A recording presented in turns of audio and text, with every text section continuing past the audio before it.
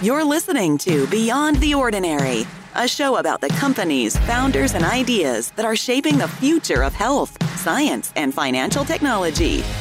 Here's your host, Tommy Martin. Well, hey, everybody. Welcome back to Beyond the Ordinary. We're so glad you're here with us today, and I have a very special guest, Dr. Amber Selking. She is one of the most important voices today in helping people get their head in the right place to deliver their maximum results. And so it's been so wonderful for me to get to know her. She just had a book come out called Winning the Mental Game, the playbook for building championship mindsets. It is absolutely hands down the best book I've read all year. And listeners, you know I read constantly. This is absolutely the best book I've read all year. And normally I give an introduction to whoever our guest is, but today we're going to go off script because in her book, the one that actually does her introduction is the great Lou Holtz. And there's no way that I can deliver a better introduction than Lou Holtz would. So I'm going to share Coach Holtz's introduction with you. This is obviously Coach Holtz from Notre Dame. And we'll share his introduction and then we'll just kick it off with Amber. So Amber, thanks so much for being here today. Absolutely, Tommy. It's an honor and a blessing to be with you. And I'm excited to dive into our conversation. Well, let's go. And I'm so excited to show our listeners what Coach Holtz had to say about you. So here's the foreword from Dr. Selking's book. For me, high performance has always been about the power of a positive attitude and the discipline of personal responsibility. As a football coach, I understood the importance of training the mind and the will in our young people. What Dr. Selking does is put words, understanding, and training behind the very things I knew to be true as a coach. The first time I met Amber, she wasn't a doctor yet. She was simply filled with love, passion, and determination to make a positive impact in this world. As I watched her apply herself to the development of her craft and shared a stage with her for many years, I witnessed one of the best and the brightest high-performance professionals emerge. Now with her doctorate and loads of experiences under her belt, she remains humble and hungry, and her fire to help other people to succeed grows with every encounter we have. I signed a football for her one time with these words, and I'm actually going to save that part for the very end, but we'll give you those words at the end when I get to ask my question that everybody wants to know. We'll come back to that. Dr. Selking breaks down the mental game in a way I've never seen articulated before. It goes beyond the what and gives you the how around building the strong mental performance foundation that I know leads to success. By weaving in her diverse experiences with athletes and professionals alike, Dr. Selking is the real deal for anyone on a journey to become the very best they can be. She's the best in the business at helping you and your team build the mindsets that drive positive, lasting results. So lock in. If you can take just one thing away from Dr. Selking and implement it into your life, I know you'll be a better person, leader, coach, athlete, parent, or spouse because of it. And that's from Coach Lou Holtz. So audience, absolutely, as Coach Holtz said, let's lock in. We're so excited to be here with you today, Amber. We're going to get to the wonderful wisdom you do in your work day in and day out, and we're going to get to your book. We're going to talk about building championship mindsets, but you didn't start there. So I want to go all the way back to you kind of getting your start on the athletic field and take us there and how that kind of leads to this whole journey at Notre Dame. Yeah, I'll go back even a little further. I was blessed to be raised by an incredible mom and dad in small town USA out in the country. And the town I grew up in is a typical small town. We had one stoplight and more cattle than humans. And it wasn't diverse from an ethnic standpoint.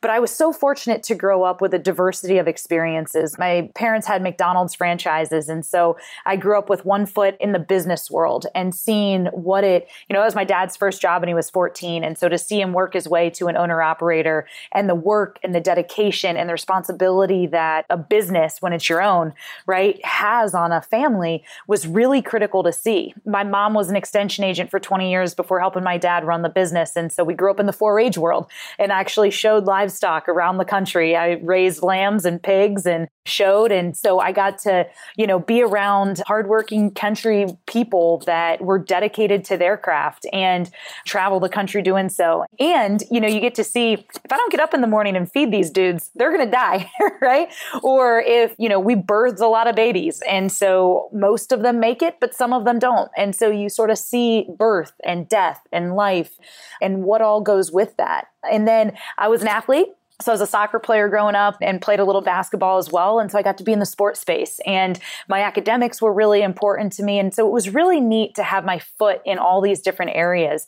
And then my faith really stood as a central sort of thread that wove all those things together. And so again, at a very young age, I was fortunate enough to see how the very things Coach Holtz just said, like how attitude and hard work and discipline and consistency lead to excellence, regardless of what field you go into. And so I'd committed to the Naval Academy my senior year of high school to play soccer and tore my first knee a month before I was supposed to leave for plebe summer. And that's how I wound up at Notre Dame, which, if you could wind up anywhere, what a blessing to go to ND. And I was a recruited walk-on there. And so I actually redshirted my fall season and then played my spring season, and actually wound up getting cut after my freshman year. And I went through this identity crisis of, if I'm not Amber, the soccer player, who am I? And I was going to transfer and play, but there was a critical individual in my life, Harold Swanigan, that was at Notre Dame. And he really convinced me to stay and to be part of the Notre Dame family. And looking back, I am so glad that I did, but I led Notre Dame Christian Athletes. And that was sort of my way to ease my ego out of sports, I thought, before I went and worked in corporate America right out of undergrad. And I was working for this global publicly traded manufacturing company. And it was so interesting because you leave the bubble of Notre Dame where everybody's super driven and cares about everything and works really hard. And, we sit around as kids and talk about politics and religion and how we need to change the world. And then you get into the real world, quote unquote, and everybody's just waiting for happy hour. And I was like, and it was really interesting. Tommy, I saw it was just like in sports. You've got some people that are uber talented, but they don't work really hard. And I always used to get so frustrated with these people because I'm like, oh my God, if I had an ounce of your talent, imagine what I could do in the world. And then there's other people that they weren't really as talented, but they worked their tail off and always seemed to outkick their coverage, if you will. And so just like in sport, you had that in business. And so that really got me asking the questions of what goes into human high performance, and can we understand it? And just like I noticed those trends when I was little about, such different people, but all working really hard and doing really good things. How could we understand that more and maybe even replicate it in people? And so that's what set me on my journey in human high performance. And that's sort of my little life journey in a nutshell. Well, it's such a tremendous way to get started. I love how you said, I wound up at Notre Dame. Just shows the level of commitment you would put in to getting to that level where, the Naval Academy was excited to have you. And I think about these things a lot, Dr. Selking. My son is a student athlete, definitely on D1 pace in track and field. And his current pursuits, he really thinks he'd like to go to West Point. And so, but I'm constantly thinking when he's out playing basketball or he's, all these things, it's like it just takes one injury and it's going to throw him off course for what at the moment he is going after the hardest. And so do my best to just let him be a typical 16-year-old. But those things are always in my mind, one knee injury and you had to change course. If you're willing to share in that moment, when you're going through that level of difficulty, was this I was pretty resilient and, it is a 4, or was this oh my gosh, I'd put everything into this. This was a 10 at the time. Oh, it was a 10 at the time. I never to the extent that I was I guess there's a conversation in our world today. It's so sad. Suicide is up 200% in young people today through COVID. And so it was never to that extent, but in a normal cognitive functioning individual, it was the worst pain I'd ever felt. And I still have a vivid memory of standing on the corner of the Joyce Athletic Complex at Notre Dame. And I started to walk to a classroom and I was like, no, I can't go that way. And I wanted to go back to my dorm, but I was like, no, because what am I going to say when they're like, I'm Amber, the soccer player. And if I'm not, who am I? And I just remember feeling hollow from like the base of my neck to the bottom of my stomach. And I didn't know where to go and I didn't know who to talk to. And so I just shut down and I isolated, and it was finals week. And so I locked in and I studied. I didn't even tell my parents. And I just remember like crying, like when I wasn't studying, thinking like, what am I going to do with my life? And at the same time, you know, my life verse at that point and since then was Jeremiah 29:11, because I'm a typical athlete, right? And my high school number was 11, and 11 was taken when I went to college. So I became 29 because 2 + 9 = 11. And Jeremiah 29:11, I was like, it's a good verse, but you know, whatever. It's cool too, because it's got my numbers.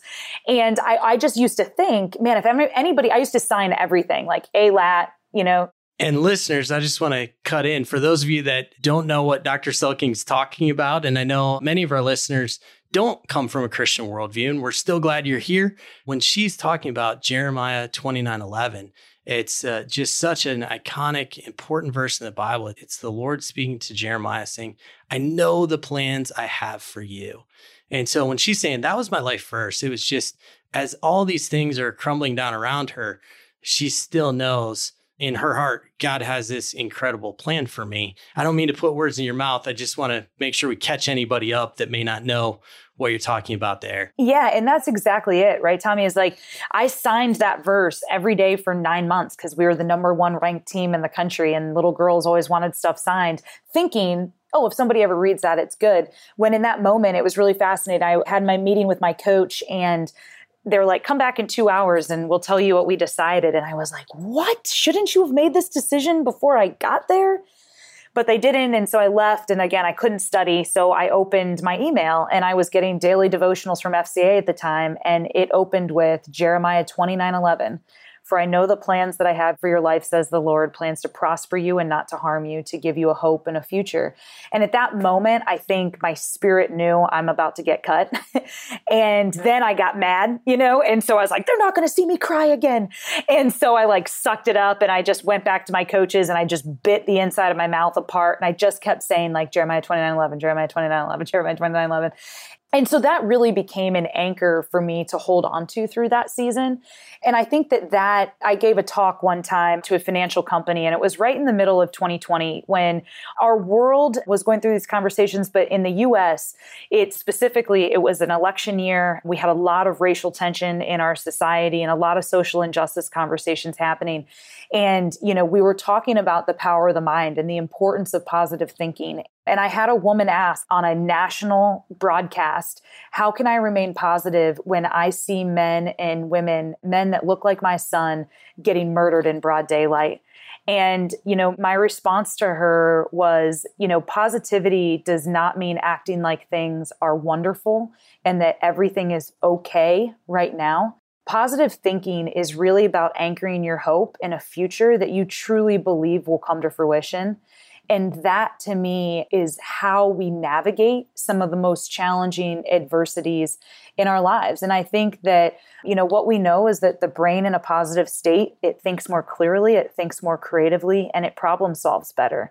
And so when things get really challenging in our lives is when we need our brains processing and thinking clearly the most. And that's what positivity can bring us. But again, what do you have your hope anchored to? And in that moment, that's what brought that peace and comfort and perspective to how to navigate the future. And what's interesting, you asked, like, you know, was this all a waste? That question came to my mind. I mean, I had invested at that point, I'd have invested probably 11 years of my life, like with the goal of becoming a Division I college athlete. Like that's all I did. That's why I ate certain things. That's why I drank certain things. That's why I didn't drink other certain things. And, you know, the sacrifices that I made, I was like, what was that even for?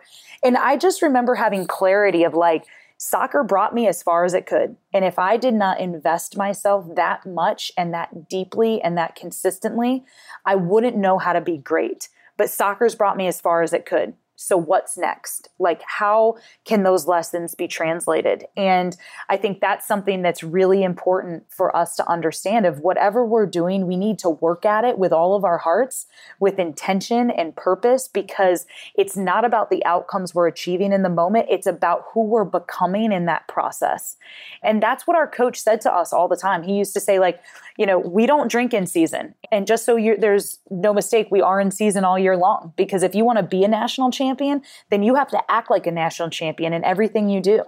And, again, we went undefeated my freshman year and lost in the national championship game against North Carolina. And again, that sort of registered, and man, we weren't holding the trophy, but we became champions in that process because of what we dedicated ourselves toward. And I think that any of us, any of our listeners right now, like whether you're a parent or a spouse or a business leader, an entrepreneur, like work at those things with all of your heart, because it's not the outcomes we're chasing. It's the journey of becoming. And most people don't go hard enough and deep enough to truly become something. And that's what I learned through that process. It's fantastic. I appreciate your vulnerability. You're willing to share about that. And actually, one of the hardest times in my life also revolved around soccer. And so I started playing late, started playing actually in high school, but picked it up very quickly. I give all the credit to a guy named Ryan Brenneman. At the time, he was the all-time leading scorer in Michigan high school soccer history. Wow. And he played offense on our team. Coach put me on defense because I was quick and I had zero ball handling skills. So I could just catch people, take them out. So I ended up playing sweeper. And so I would play against the all-time leading scorer in Michigan history, at the time at least, every day in practice. So I got really, really good, ended up on some of the top travel teams in Michigan. And we came down to Fort Wayne to play in a tournament. This is the summer before my senior year. And we made it to the tournament finals. We were cleaning up on everybody. And in the tournament finals, this guy on the other team scored 7 goals, not on our keeper, not on our goalie. He scored 7 goals on me. He could do anything he wanted to with me at will. He could do anything he wanted. And Dr. Selking, I took one look at this guy, and, we're going to talk about mindset here, but this was my mindset at the time as a 16-year-old. I took one look at that guy. I said, that guy is college material. I'm not. And I immediately set aside, after that one game, I set aside any hope of playing at the next level in college. Here's what I found out almost a decade later. That player that did whatever the heck he wanted to me ended up being this gentleman named DeMarcus Beasley, who went on to become the greatest soccer player in American history. So I gave up my college hopes after getting smoked by the all-time greatest soccer player in American history. It's like losing a basketball game to Michael Jordan and feeling like, okay, I should never play basketball again. But I did that to myself. I allowed that one game to completely take me out of that mindset that I was good enough for college. So as we're talking about mindset, feel free to pick on that if you'd like. It all worked out okay. I ended up starting my first company at age 19, probably because I wasn't playing soccer. Ended up meeting my wife that year, ended up marrying her a year later, just because I knew there was no way on earth I was ever going to do better. Everyone that knows her knows, like, I married way, way up. And so, but yeah, it was one of the hardest times of my life. I went from this identity of, I think I'm going to go play at the next level. And that was kind of driving the next chapter of my life, to not at all. Nothing nearly the way of getting injured or cut from a top D1 team, but certainly goes back to that soccer side of things. So, and again, I think that's also a challenge people have, like comparing stories. Like there's not a comparison. I mean, everybody's story is the most important story because it's theirs and it's real, and we feel that, and it changes us in some way. And, looking back, I'm like, thank God I didn't go to the Naval Academy. Like, I'm already a lot. I can't imagine if I went through military training, like the way I would be unbearable to the real world. And so, going to ND that way. And then it was like, thank God I got cut after my freshman year, because it's not like I'm going to play pro women's soccer. My body hurts bad enough when I wake up now at 34, and I got to get out of bed and foam roll. Like, I can't imagine if I played another 3 years unnecessarily, quote unquote, right? And so learning, I think that that's the other part about life. If can we zoom out and see the big picture, and can we trust like the current moment to the story that we're living in, and being so grateful for what we see as diversions in our life, which is really opening opportunity, whether that's love or whether that's a business opportunity or whether that's just your next chapter and season of life. And for high performers, we're so stubborn that like, unless something dramatic happens, like we just keep pounding, in whatever course we were charging through. I think you hit on a good point, like your thoughts. Now, so there's two ways to think about that, right? Like one is what I just said of like, how do we trust that? But in the moment, so many people do give up on their dreams and their hopes because of how they compare themselves to others, or simply an experience that they have that they don't think right about. And so my advisor, Dr. Rick McGuire, he's retired now, but he was the head track and field coach at the University of Missouri for 27 years and then led the sports psychology program there for 37 years.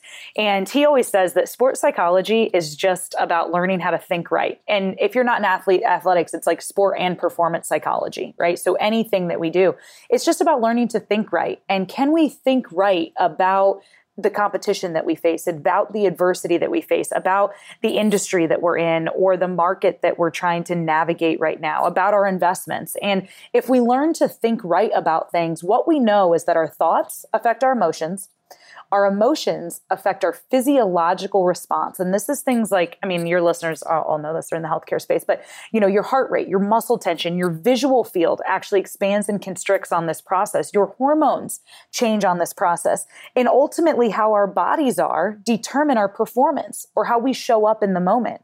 And thoughts start this process. And so we have to be very mindful about what we're thinking about. I was the mental performance coach for Notre Dame football for 5 years. And after one of our first sessions, we were out on the field and one of the guys came up to me and he put his arm around me and he looked down because I'm a lot shorter than these dudes. And he looks down, he goes, "Doc, I've never thought so much about what I've been thinking about," because he started learning about his thoughts affect his emotions, which affect his physiological response, which drives his performance. And so in light of all of that, we have to be really cognizant about what we're thinking about and how we are thinking about things, knowing that those thoughts are generating new emotional states for us. And are those emotional states helpful or hurtful?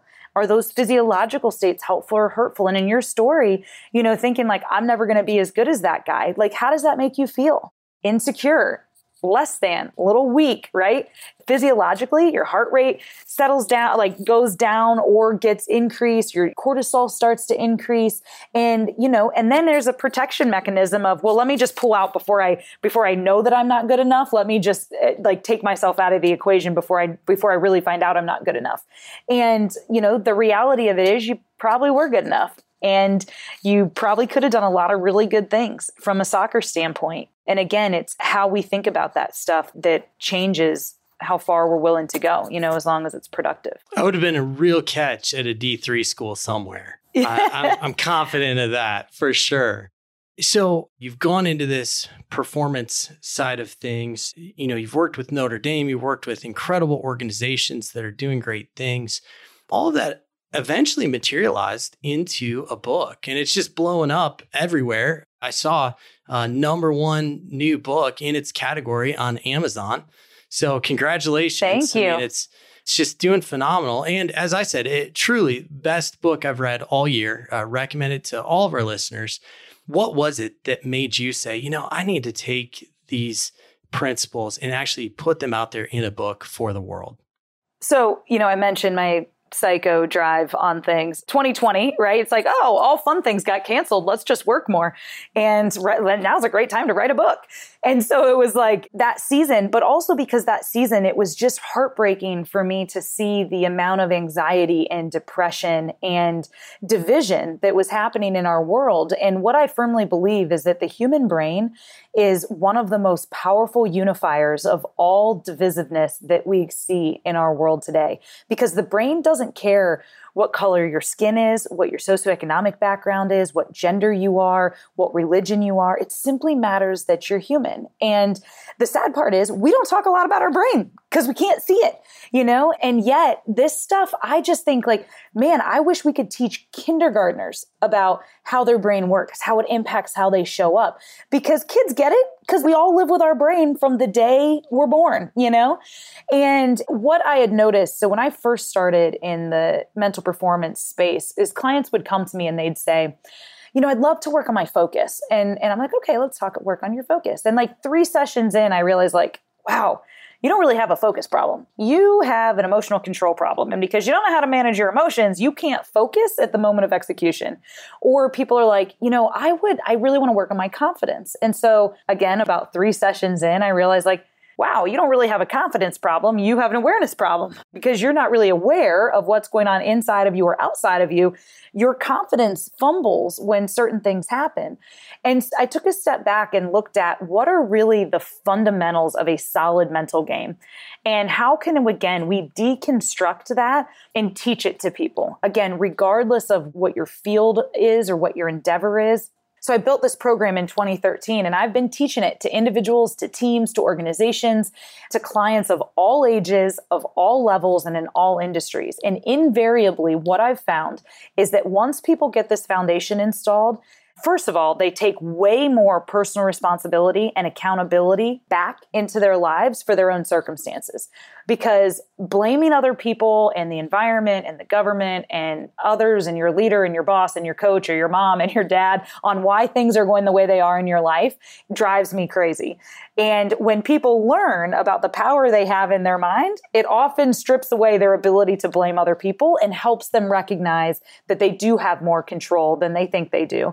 And then I also noticed that, they were able to, when something did come up where, hey, I'm struggling with my confidence, because they have a solid mental game and it's complete, they're able to break down and rethink and make necessary adjustments to get back to being confident and back to being their best selves. And so again, the sort of combination of division that I saw in 2020 and the time that the pandemic gave us to do other things other than just work in our business and, go to social events, was sort of that culmination of now's the time to put these things together. And so again, this is a playbook. There's activities at the end of every chapter, championship mindset training to allow you to train your brain, just like you train your body, just like you train your craft. There's 46 QR codes embedded in the book and throughout the book. Those were like a little Easter egg on every single chapter. It was like, here's extra content to go take this concept to a whole different level. I just absolutely loved it. I haven't encountered that at least anytime recently. And it was fantastic to anytime I wanted to say, gosh, I'd love to go a little deeper on that. Oh, there's a QR code every single time. It's fantastic. That's awesome. Well, I'm glad to hear that. And again, like the brain likes novelty. And so my hope was like this book could be more than a book. It could really be an experience for people and really a playbook of like, not just, hey, go win your mental game, but here's how to go win your mental game. And I was talking with, a Division I coach the other day, and we were talking about, what mental performance is and how we could integrate it into their program. And they just said, I have been coaching for 22 years and I've been telling my athletes, be positive, bounce back from adversity, like don't worry about those things, but I've never taught them how to do it. And they're like, I feel like such a terrible coach. Again, been saying the right stuff for 22 years, but I've never given them the skills to do it. That'd be like saying, go hit a home run or go make a tackle, but never teaching somebody how to do that. Winning the mental game in this playbook is really about like, hey, be positive. Here's why it's important and here's how to do it when it's really challenging. Hey, be confident. Well, here's the 5 keys to confidence. And here's how we can invest in those different elements so that we have something to draw our confidence from, particularly when we get shaken a little bit, because we all do. It's not about being perfect. It's not about being, having it together all the time. It's about navigating hard times and being resilient and fighting the good fight. But we got to know how to fight. And that's what I think this is why I'm excited about this book, because, I believe that we can be transformed by the renewing of our mind, but a lot of us just don't know how to renew our minds. And so to me, this is really tangible ways that people can renew their mind and really show up as the best version of themselves when it matters most. And I love one of the things that you've taught me is that brain growth is just a very quiet process. So it's not like getting on the scale where we can just see it right in front of us so visually, or seeing our track time improve, or seeing our sales dashboard go up like a hockey stick. Brain growth is something that's happening more quietly. And so it's more difficult to measure it kind of from an empirical sense. And so I think a lot of times we don't even necessarily know when it's actually occurring. That's so true. And, culture is similar. I think my world sort of revolved from the locker room to the boardroom, right? And from mindset to leadership. And my philosophy on high performance teams and organizations and systems is that in order to have that, it needs to be a top down, bottom up, and culturally relevant approach and strategy to how we go about creating those things. And so, the top down is really leadership. How do we create a culture in a system that's conducive to high performance? And then bottom up, how do we train people inside of that system to think right, to use their resources, to navigate adversity? And then when those two things combine, it's a really powerful transformation. And to your point, it's really hard to measure leadership. It's really hard to measure culture, and it's really hard to measure mindset and brain growth. But when you start to see the effects of it, it becomes so palpable and tangible, and nobody really knows what to say about it or how to say it other than, man, we feel good. Things feel easy. It feels light to be here. It's not like, oh, we got to go to work, or like, and you start to notice that you handle failure differently. You navigate adversity differently. And I think that was one of the most exhilarating things, with Notre Dame football the last 5 years, is when we beat Clemson, which was the number one ranked team at the time, at home in a COVID year. Coach and I were talking, and we were just like, he made the comment of, it works. And it worked, and doing it the right way works. And it's really rewarding, and yet it's really hard. That's why it's so important to have leaders that truly believe in this, because they have to stay patient and persistent long enough to build healthy cultures and give people a chance to grow mentally and emotionally into a better version of themselves. I love it. So Dr. Selking, we've talked about this concept of the playbook a little bit, and really your book, The Playbook for Building Championship Mindsets. So tell us more about this concept of building those championship mindsets. Yeah, I think that I think people think thoughts are just these ephemeral things that float around in the world and don't matter. And what we know is that thoughts are really important. I mentioned that process earlier: thoughts, emotions, physiological response, performance. And so thoughts are important because they start that process. But thoughts are even more important because what we know is that repeated thoughts build mindsets. And mindsets are actual protein patterns that change the form and function of our brain. It's scientifically a term called neuroplasticity. What we think about changes how our brain works. But in today's world, I like to refer to as mindsets as like Instagram filters, right? So you've got a picture in Instagram, and if you put a black and white filter over that picture, that changes the whole experience of the picture if you put a lo-fi filter over it. And mindsets are the same way. It acts as a filter on your brain. And when you encounter a certain moment or experience, that filter gets applied. So for example, that filter gets applied whenever we encounter a certain moment. And so, for example, I had a baseball player. When the bases were loaded, he struck out and retired the inning. So he started thinking, oh man, when the bases are loaded, I'm not great at the plate. So then all of a sudden he found himself in that situation again. And guess what he thought about? Oh no, when the bases are loaded, I'm not great at the plate. And he struck out again. And so that thought pattern was reinforced. That mindset got a little bit stronger. Well, by the third at bat, he's in the dugout thinking, oh God, no, like I'm going to be up in the lineup next and the bases are going to be full and I'm going to strike out. And sure enough, he struck out. And so we were talking about this and he's like, oh my God, I've built this mindset. And so, he's a Division I athlete. So he's like, done. He just started rewiring that brain, because the beautiful thing is the brain is not a muscle in the scientific sense, but it functions like a muscle in the extent that the parts of it that we use grow and get stronger. And just like when we lift weights, our muscles grow. When we stop lifting weights, our muscles get smaller.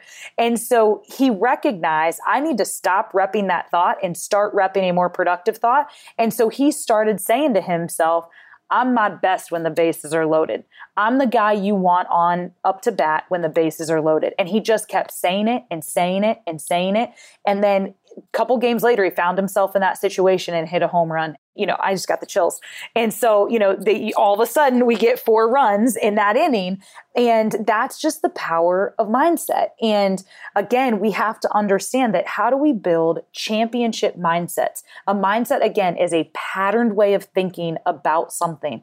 And in our thought patterns, our mindsets, or our Instagram filters, championship filters, are they championship mindsets, championship patterns? And it can be about anything.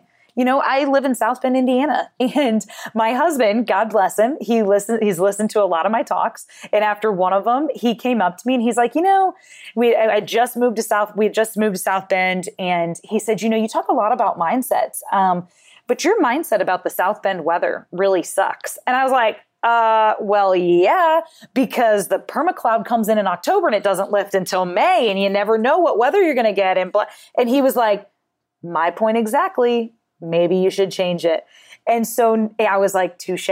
And so now my mindset is, hey, the South Bend weather, you never know what it's going to do. So it really helps us handle adversity and roll with the punches and, all this stuff. And so we can have them from silly things, but people get grouchy about where they live and what community they're a part of, or what color their skin is, or how they are as a spouse, or how they are as a communicator. And, again, I just challenge people. Are those mindsets that you have, those patterned ways of thinking, things you say a lot to yourself or think a lot about yourself, are they helping you or hurting you? And if they're hurting you, how can you start to think of a replacement thought, new ways of thinking that you can rep into your brain and literally transform who you are by renewing how your brain functions and building championship or healthier mindsets? That's so good. And Dr. Selking, before we go into my favorite part where I get to ask you 2 questions, I really want to wrap this up. We have a lot of listeners out there that they're founders of a company. And some of them are very seasoned, ultra successful in their businesses. Others are just getting started. And so I want to speak to those who are just getting started in building that company, and they're encountering some of their first challenges along the way. What would you say to those founders to help them start to develop this new championship mindset? First of all, just make sure you believe in what you're doing. And whether that's a product or a service, believe in what you're doing, and then know it's going to be hard. If it was easy, everybody would do it. Entrepreneurship is not for the faint of heart. And so I think just accepting the fact that challenges happen. It's going to be difficult. And, it's really interesting. One of my mentors used the analogy, said, when I was a young business leader, I remember one of our presidents came in and I was like, you gave me this business and the supply chain this and our customers this and my employees this. My president looked at me and he said, man, you got to learn to love the business, the game of business. And so as Tom was telling me this, he was like, this would be like a football player, running back. He gets the ball, runs up the middle, gets tackled by the linebacker, and he comes back to the huddle and says, you guys, I was just trying to do my job and take the football and put it in the end zone and score points. And then that big mean man tackled me. Everybody would look at him and be like, well, yeah, bro, because we're playing football, And so the same analogy is, well, yeah, you're going to have employee issues. You're going to have supply chain issues. You're going to have client issues. You're in the game of business. But we don't quit football. We go, we get an ice bath, we eat a meal, have a couple drinks, and guess what? We come back for practice the next day excited because we love the game. And when he told me that, it took such a burden off of me as an entrepreneur, as a vice president of leadership and culture in an incredible organization. You get frustrated about certain things, but can we just hey, this is part of the game and we love it, and expect to get tackled, expect to feel beat up some days, but take an ice bath and have a drink and let's come back to practice tomorrow. And I think that's a really healthy mindset to have, again, if you believe in what you're doing and why you're doing it. That's so helpful. And, I think of some of the top performers in the entire world as you're saying that. And one of the mottos of the Navy SEALs, embrace the suck. This is not going to be easy. And Dr. Selking, I love telling our listeners, I became an overnight success in business after a decade of grinding. It was a really hard first decade. My first company was not ultra successful. My second company was not ultra successful. My third company was not ultra successful, but I learned so much through those. And then sure enough, my fourth business took off, exploded nationwide, and I was able to sell in my late 30s. Awesome. And it's just been an incredible ride. That's really what propelled me to being able to do healthcare venture capital and really spend the next chapter of my life helping bring the future of medicine to the world. And it's so rewarding, but it's that compelling why behind it that kind of drives every day, even when things don't go well. And so I really appreciate you sharing that. And founders out there, I really hope you're listening to that. It's, we see the crazy successes. And just like I was comparing myself to the America's greatest soccer player of all time, that's a lot of times what we do as founders in business. We look at these people that, they exploded their company in 3 years and sold it for billions of dollars. And those are such exceptions to the norm. The ones that we don't see, the much more normal, are the ones that just grind it out and they face setbacks and they fight through them. But what I wish I would have had in that first decade was a toolkit for how to keep my mind in the right mindset throughout that. I didn't have that. And so I found myself very much at the edge of depression in parts of that decade. And that's a piece that I don't think founders all have to go through with the right training, with the right resources. And so that's a perfect lead into my favorite part of the episode, where I get to ask you 2 questions. The first is the question everybody wants to know. And what it really is the question I want to know. And then the second question is the real question that everybody wants to know. So I already alluded to this at the beginning of the episode. My question for you today is, what did Coach Holtz write on your football? And what did that mean to you? So he simply wrote, Amber, if I could invest in 10% of your future, I would. Wait just a second there. There's a part before that that I think is actually really important. What was the entire thing that Coach Holtz wrote on your football? Amber, you are special. If I could invest in 10% of your future, I would. And so, I mean, what an incredible thing to have him say. And then, what an incredible thing for him to do, because I actually followed up and asked him to do that. So I already told you I'm a nerd about numbers.